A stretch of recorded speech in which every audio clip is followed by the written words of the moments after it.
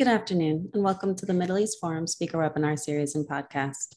I'm Stacey Roman, and I will be moderating this discussion today. We are pleased to have Ali Al-Foulney, a senior fellow at the Arab Gulf States Institute in Washington and author, join us to discuss Iran's crisis, what's next, which options. Mr. Al-Foulney will speak for 15 minutes and open it up for questions. Should you wish to ask a question, please use the Q&A box located at the bottom of your screen to type your question. And with that, I will turn the discussion over to Mr. Ali Al-Foulney.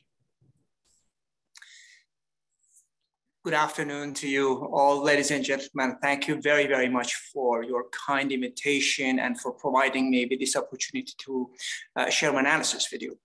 Iran has got a new president, and of course, everywhere in the world, there is expectation that with a new president comes a new policy, a new way of behavior that the United States must adapt to or try to persuade Iran to behave in a different way than what is anticipated under the new president. I will try to explain to you that a new president may coincide with a new policy from Iran. But it is not necessarily because of the new president that Iran's behavior changes. Iran's behavior has been changing for some time, and that is because of more fundamental reasons, and these are structural issues that I will be discussing with you. More specifically, I will be addressing 4 factors which I believe have been shaping Iran's changed behavior. After discussing these 4 factors, I will conclude the presentation with some thoughts about what I expect Iran to do in the coming months and years. Now, going back to what factors change Iran's behavior, let's take a look at when the change happens. Iran was interested in reaching an understanding, a deal with the world, through the nuclear deal that the Islamic Republic made with the world powers, the so-called Joint Comprehensive Plan of Action, JCPOA. However, at the same time, Iran was pursuing some regional objectives which ran contrary to US interests. In those programs, Iran achieved almost 100% success. And if there is one factor which shapes behavior of states, that is victory in wars. Which wars? Well, first of all, Syria. Iran had a declared and defined goal of preserving the Assad regime in Syria. And Iran achieved that goal in that country. Assad regime survived. His opponents lost the war effort. Many civilians lost their lives. Many more became refugees, either in their own country or abroad. But Iran achieved its strategic objective in Syria. In Yemen, Iran had defined a different goal for itself. Through its Houthi allies, Iran's objective was to deny a military, or for that matter, a political victory to countries like Saudi Arabia and the UAE, which got militarily entangled in the civil war in Yemen. Also, that objective was reached by Iran. So in other words, the strategic lesson learned by Iran was that Iran can engage in proxy warfare and can prevail in those wars. That's a very important lesson from the viewpoint of the Islamic Republic. The second lesson that the Islamic Republic learned was that diplomacy not always works. After all, Iran had achieved an arrangement with the United States government under President Obama. However, as soon as President Trump came to office, he began questioning, and even before that, he began questioning the JCPOA and wanted the United States out. And indeed, the United States withdrew from the nuclear agreement so that the Islamic Republic could no longer benefit from reaching the agreement in the first place. So that is a very important lesson, that you cannot always trust diplomacy. You cannot always trust agreement that you reach with foreign powers. And not even when those agreements are enshrined in United Nations Security Council resolutions that the United States also was obliged by. The United States reinstituted the sanctions regime and pursued practically economic warfare against the Iranian regime. It was called the Maximum Pressure Campaign. Now, remarkably, the Islamic Republic managed to survive the Maximum Pressure Campaign, despite the fact that Iran lost nearly 95% of its oil exports and oil revenue. However, the Islamic Republic managed to boost steel exports, copper exports, and some other commodities that Iran managed to export to compensate for the loss of the oil revenue. Now, this is a significant achievement, just as significant as victories in the wars in Syria and in Yemen, that you're fighting an economic war against the largest economy of the world, the sole surviving superpower, and the regime survived. Now, obviously, the Iranian public suffered, and they protested against the regime several times, but the regime managed to contain those protests and to suppress them effectively. And at no point did the protesters manage to threaten the survival of the regime. Just as important, the Islamic Republic discovered that when people are hungry, they cannot protest in an effective way, and they cannot threaten the survival of the regime. It is usually when people are economically better off that they can plan a successful revolution and overthrow regimes. Now, the third factor which shaped the thinking of the Islamic Republic was that Iran tested the alliance of the United States with US Arab allies in the Persian Gulf region. Iran could not try to change the behavior of the United States under the Trump administration, so it began attacking, pinpoint attacks against United Arab Emirates and against Saudi Arabia. After all, these two countries were the most enthusiastic countries in the Middle East region when the Trump administration withdrew from the JCPOA, from the nuclear agreement. And what did the United States do? Well, nothing. There was a muted response. After the Iranian missile, cruise missile attack against the oil facilities in Saudi Arabia, President Trump was participating at a press conference, along with the Crown Prince of Bahrain. And he was asked, Mr. President, what do you intend to do about Iran's attack against Saudi Arabia? And President Trump very, very clearly said, it was not us who were attacked, someone else was attacked. So in other words, very, very clearly, President Trump illustrated that the United States was not willing to entangle itself in another Middle Eastern war for the sake of its Arab allies. Now, on the balance, Iran achieved something, and also there were certain things that it did not achieve. Those attacks did not make the United States change or cease its maximum pressure campaign against Iran. Iran did also not manage to impact the global price of oil. Changes did take place, within the next, 24 hours after the attack. But after that, the price got back to normal. There was not so much demand for oil in the international market. However, the Islamic Republic demonstrated that the United States was not willing to fight in wars. So Iran's conclusion was that there is really no appetite for war in Washington. And the US Arab allies have been trying to repair their relations with Tehran ever since. Now, the fourth and final lesson that Iran was probably reminded of, it was nothing new that Iran learned, was that, yes, they did mismanage the pandemic, yes, but poor people, sick people, people who are afraid of getting the disease, they do not constitute a lethal threat to the survival of the Islamic Republic. The regime was at no point threatened. Its existence was secured because of the repression mechanisms at the disposal of the regime, which means the police force, the Basij militia, and the Revolutionary Guards. And by the way, the scarce resources of the state could be distributed selectively among regime supporters and keep the population in check. This is not a new lesson for the Islamic Republic, but the regime was reminded that relative poverty of the people can be utilized in order to enhance security and survival of the regime. Now, ending my little presentation here, I would like to make a couple of statements concerning what I believe Islamic Republic will be doing in the coming months and years. So first of all, do not expect Iran to coming to the negotiation table with the United States as a beggar.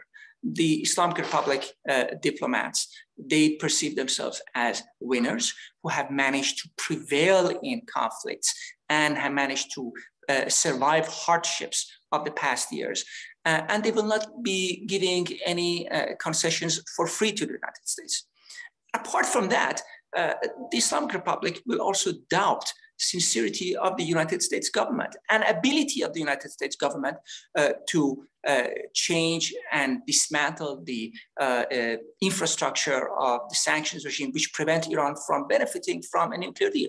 So even if the United States returns to the JCPOA, there is no guarantee that the next administration will honor those obligations of the current administration, the Biden administration.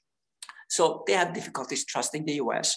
They will not be giving in or giving easy concessions to the United States. Do not expect that. But do expect Iran to try to strengthen those means that helped it prevail in the conflicts of the past years. First of all, expect Iran to invest more in its Revolutionary Guard and the Basij militia, particularly the Quds Force, which helped Iran prevail in asymmetric warfare, proxy warfare outside of Iran. So the Quds Force will be financed more. The Revolutionary Guard Basij militia will be financed more to secure the regime within Iran, within the cities. Expect Iran to invest more in its cruise missile program, ballistic missile program, but also the drone program, which helped Iran engage in pinpointed attacks against US allies.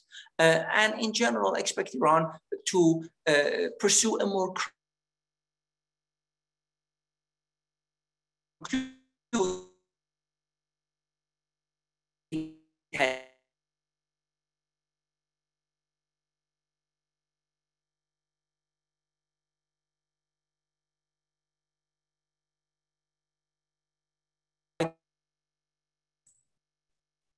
I think we lost you on that last point.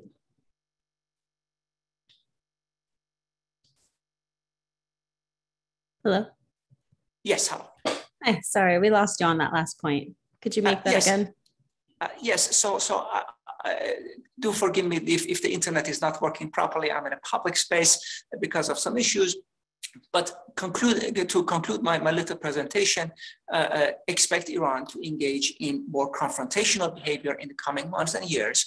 And this is what I am expecting for the coming years. If there are questions, I will try to answer them to the best of my ability. Thank you so much.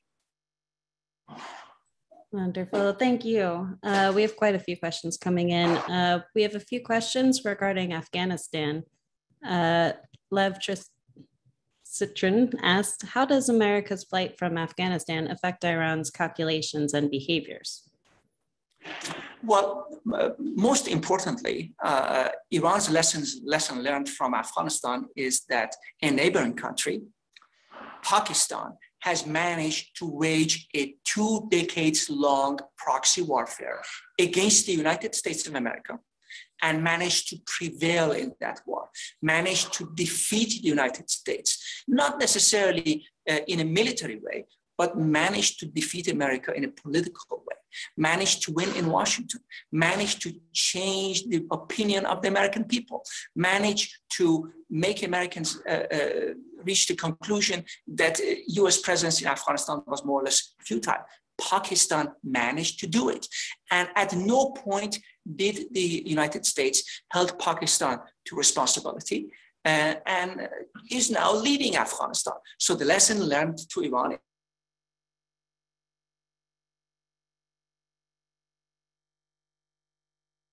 war. The second lesson, obviously, is that, well, one of the reasons why the United States is not punishing Pakistan, a country which provided a safe haven to a certain Mr. Osama bin Laden, and a country which has been waging proxy warfare against the United States for the past 20 years, is that Pakistan is a nuclear power. So in other words, if any country, any third world country wants to engage in bad behavior,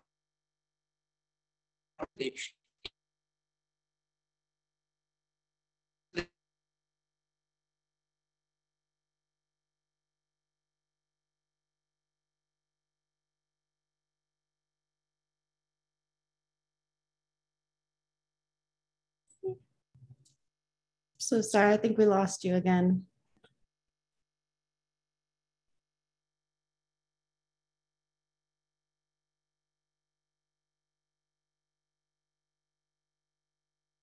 Hello. Yes. Yes, sorry, we lost you on the Pakistan issue.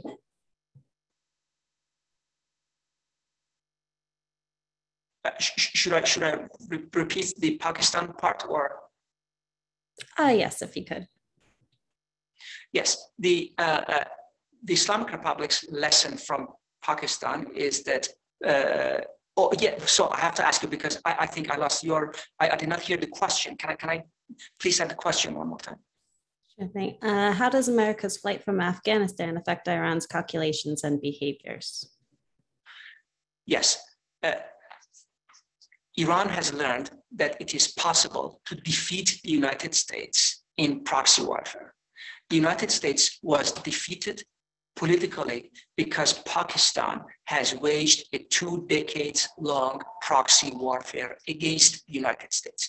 That war took place in Afghanistan, and the United States lost. One of the reasons that the United States lost is that the United States did not want to punish a nuclear armed state, and that obviously is Pakistan. So Iran's lesson number 2, apart from efficacy of proxy warfare, is that it is also a desirable thing for any third world country to possess a nuclear deterrence if you want to challenge US interests in the region. All right, thank you. From Stephen Orlow, how much of a concern is Israel to the Iranian regime? How does Iran view itself militarily in a conflict with Israel?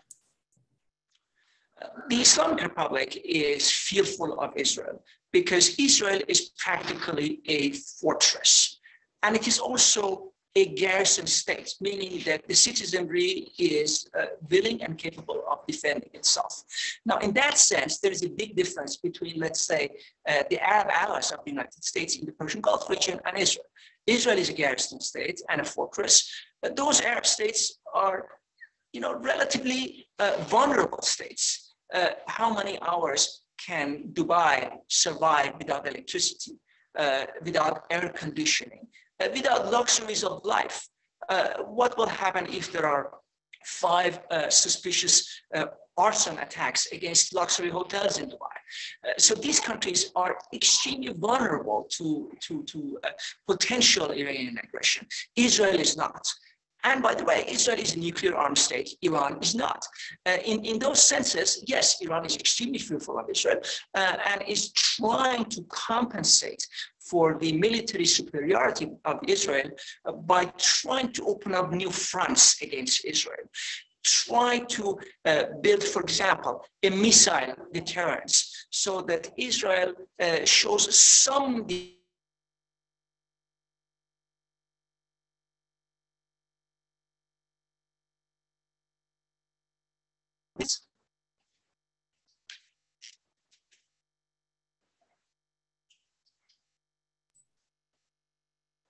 Sorry, we lost that last point. Iran can never achieve immunity and total deterrence against Israel because Israel is a nuclear armed state and Iran is not. But Iran is trying to build some kind of a deterrence, for example, by strengthening its missile program. Wonderful, thank you. From Mehrdad Khansari, while acting tough, does the new Iranian president at this time need some sanctions relief to deal with increasing domestic economic and other problems that have resulted in unprecedented protest? Will he not see a new deal? I do believe that the Islamic Republic desires a new deal, but I am skeptical that the United States would give the kind of concessions that the current US administration is asking for, particularly if the United States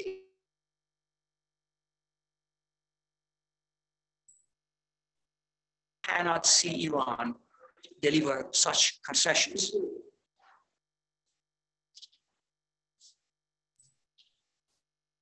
Thank you.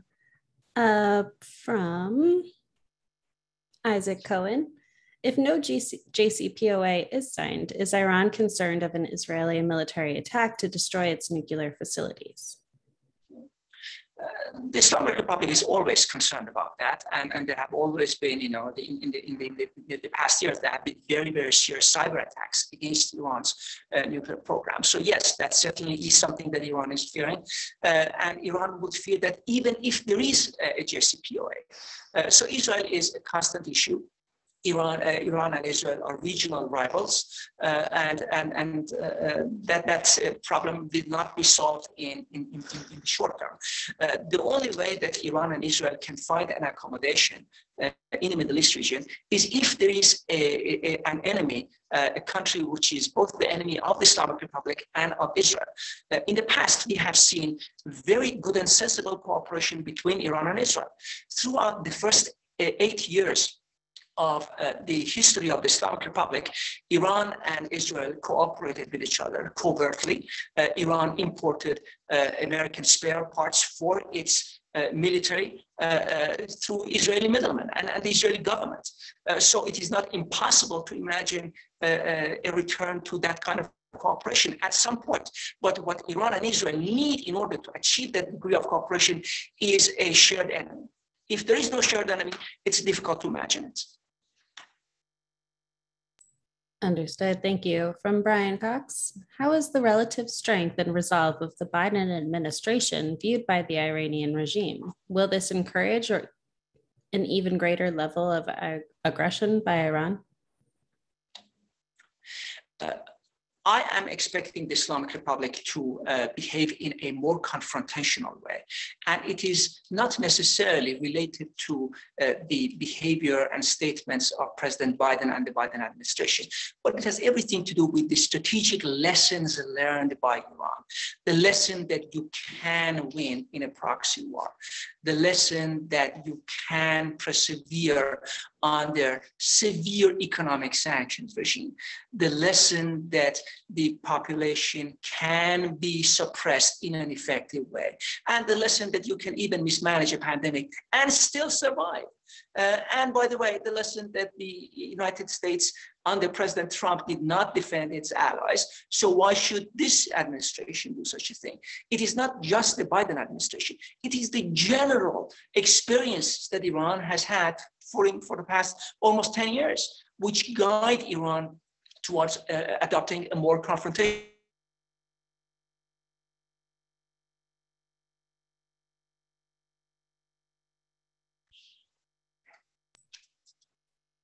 Okay. And you mentioned that Iran has survived these things, the economic sanctions and all of that. Do you think that a longer maximum pressure campaign would have been more effective? How long can Iran really survive? That's a very good question. And if you, whenever we confront the officials from the Trump administration, this is exactly the argument that they're mentioning, that had President Trump gotten 4 more years in office, the Islamic Republic would come to the negotiating table and would surrender. Now, the problem with counterfactual speculations is that there will also be some other factors that we need to take into consideration. Would Russia and China allow the Islamic Republic to collapse? Or would they increase their support to the Islamic Republic to deny victory to the Trump administration? No.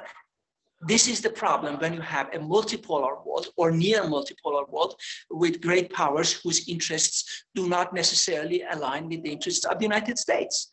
So even if President Trump had gotten 4 more years in office, we may have seen more Chinese oil imports from Iran. After all, if the Trump administration is simultaneously waging economic warfare against China and Iran, why should China not help Iran survive that maximum pressure campaign? Thank you. So Iran basically diversified after the oil sanctions. Carrie Hildebrand asks, can you address the Iranian involvement in the drug trade in the Northern Triangle? I cannot answer that question because the remarkable thing is that of all the sanctions that the United States has imposed against the Islamic Republic, drug and narcotic related sanctions are not among them. So if there was serious cases of Islamic Republic systematic engagement in narcotics trade, why were no sanctions imposed on the Islamic Republic during the Trump administration? It would have been obvious and a very easy one. So I do not have access to classified information, but I do suspect that there probably are not, there's not documentation enough to document such an engagement. Thank you. And Paul Socken asks, will Iran try to destroy Israel completely, either by nuclear weapons or conventional arms? Sorry, we already passed the Israel topic, but let's go back for a minute. No, but thank you for the question. So first of all, I think the esteemed questioner believes that the Islamic Republic is a principled regime, a regime believing its own propaganda. Now, I don't believe that. I believe that the Islamic Republic and the leadership of the Islamic Republic are extremely corrupt. Why would they try to destroy Israel, which already possesses nuclear arms?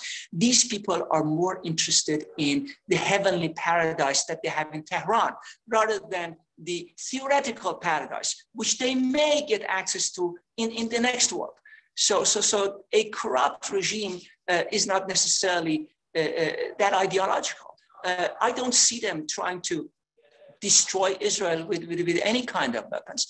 But I do see the relationship between Iran and Israel, just like the relationship between France and Germany until the end of World War II, or Spain and Great Britain, in the 16th century. And I can just go on and on. These are two regional powers competing with each other, and they have disagreements. They have two different visions for the Middle East. And Iran has been trying to contain Israel and contain Israeli influence in the Middle East region.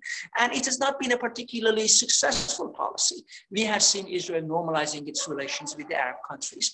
And I suspect that, at some point, not now, but at some point, Iran and Israel will also normalize their relations. As I said, Grand Ayatollah Khomeini, the founder of the Islamic Republic, and Mr. Khamenei himself, who currently is the leader, all of them were involved in secret deals with Israel from 1979, actually, until 1988.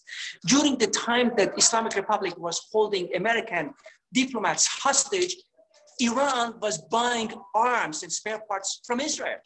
And the US government was very upset. President Carter was upset that Israel was selling arms to Iran. So these countries, yes, there's plenty of propaganda, but I'm not entirely sure that they believe in the propaganda they are delivering to the masses.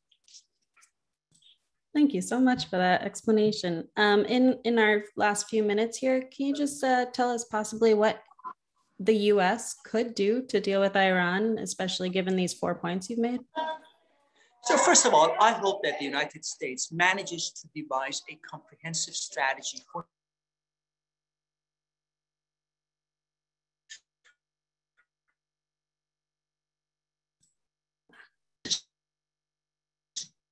Sorry, we lost you at the start of that.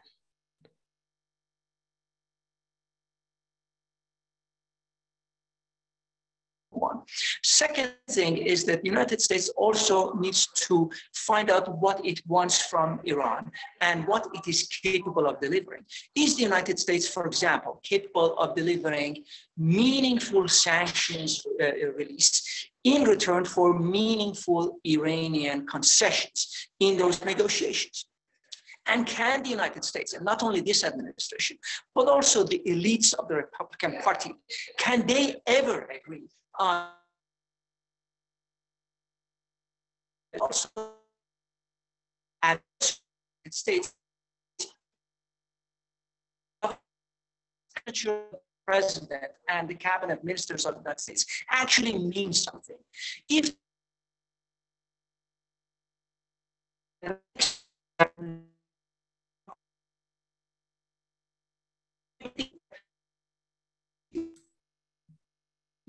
unfortunately, we're missing most of this.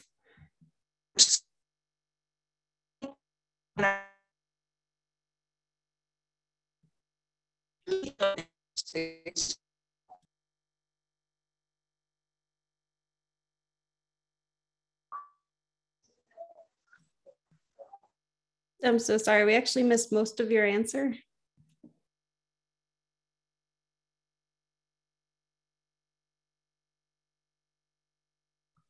Okay. Well, we're at the half hour, so I'm so sorry we missed that very important information on what the US can do, but unfortunately we've come to the close of our webinar. I'm so sorry about the technical difficulties. This was a last minute change. But thank you again to Mr. Alfone for joining us today, and thank you all for joining us, and I hope you have a great weekend.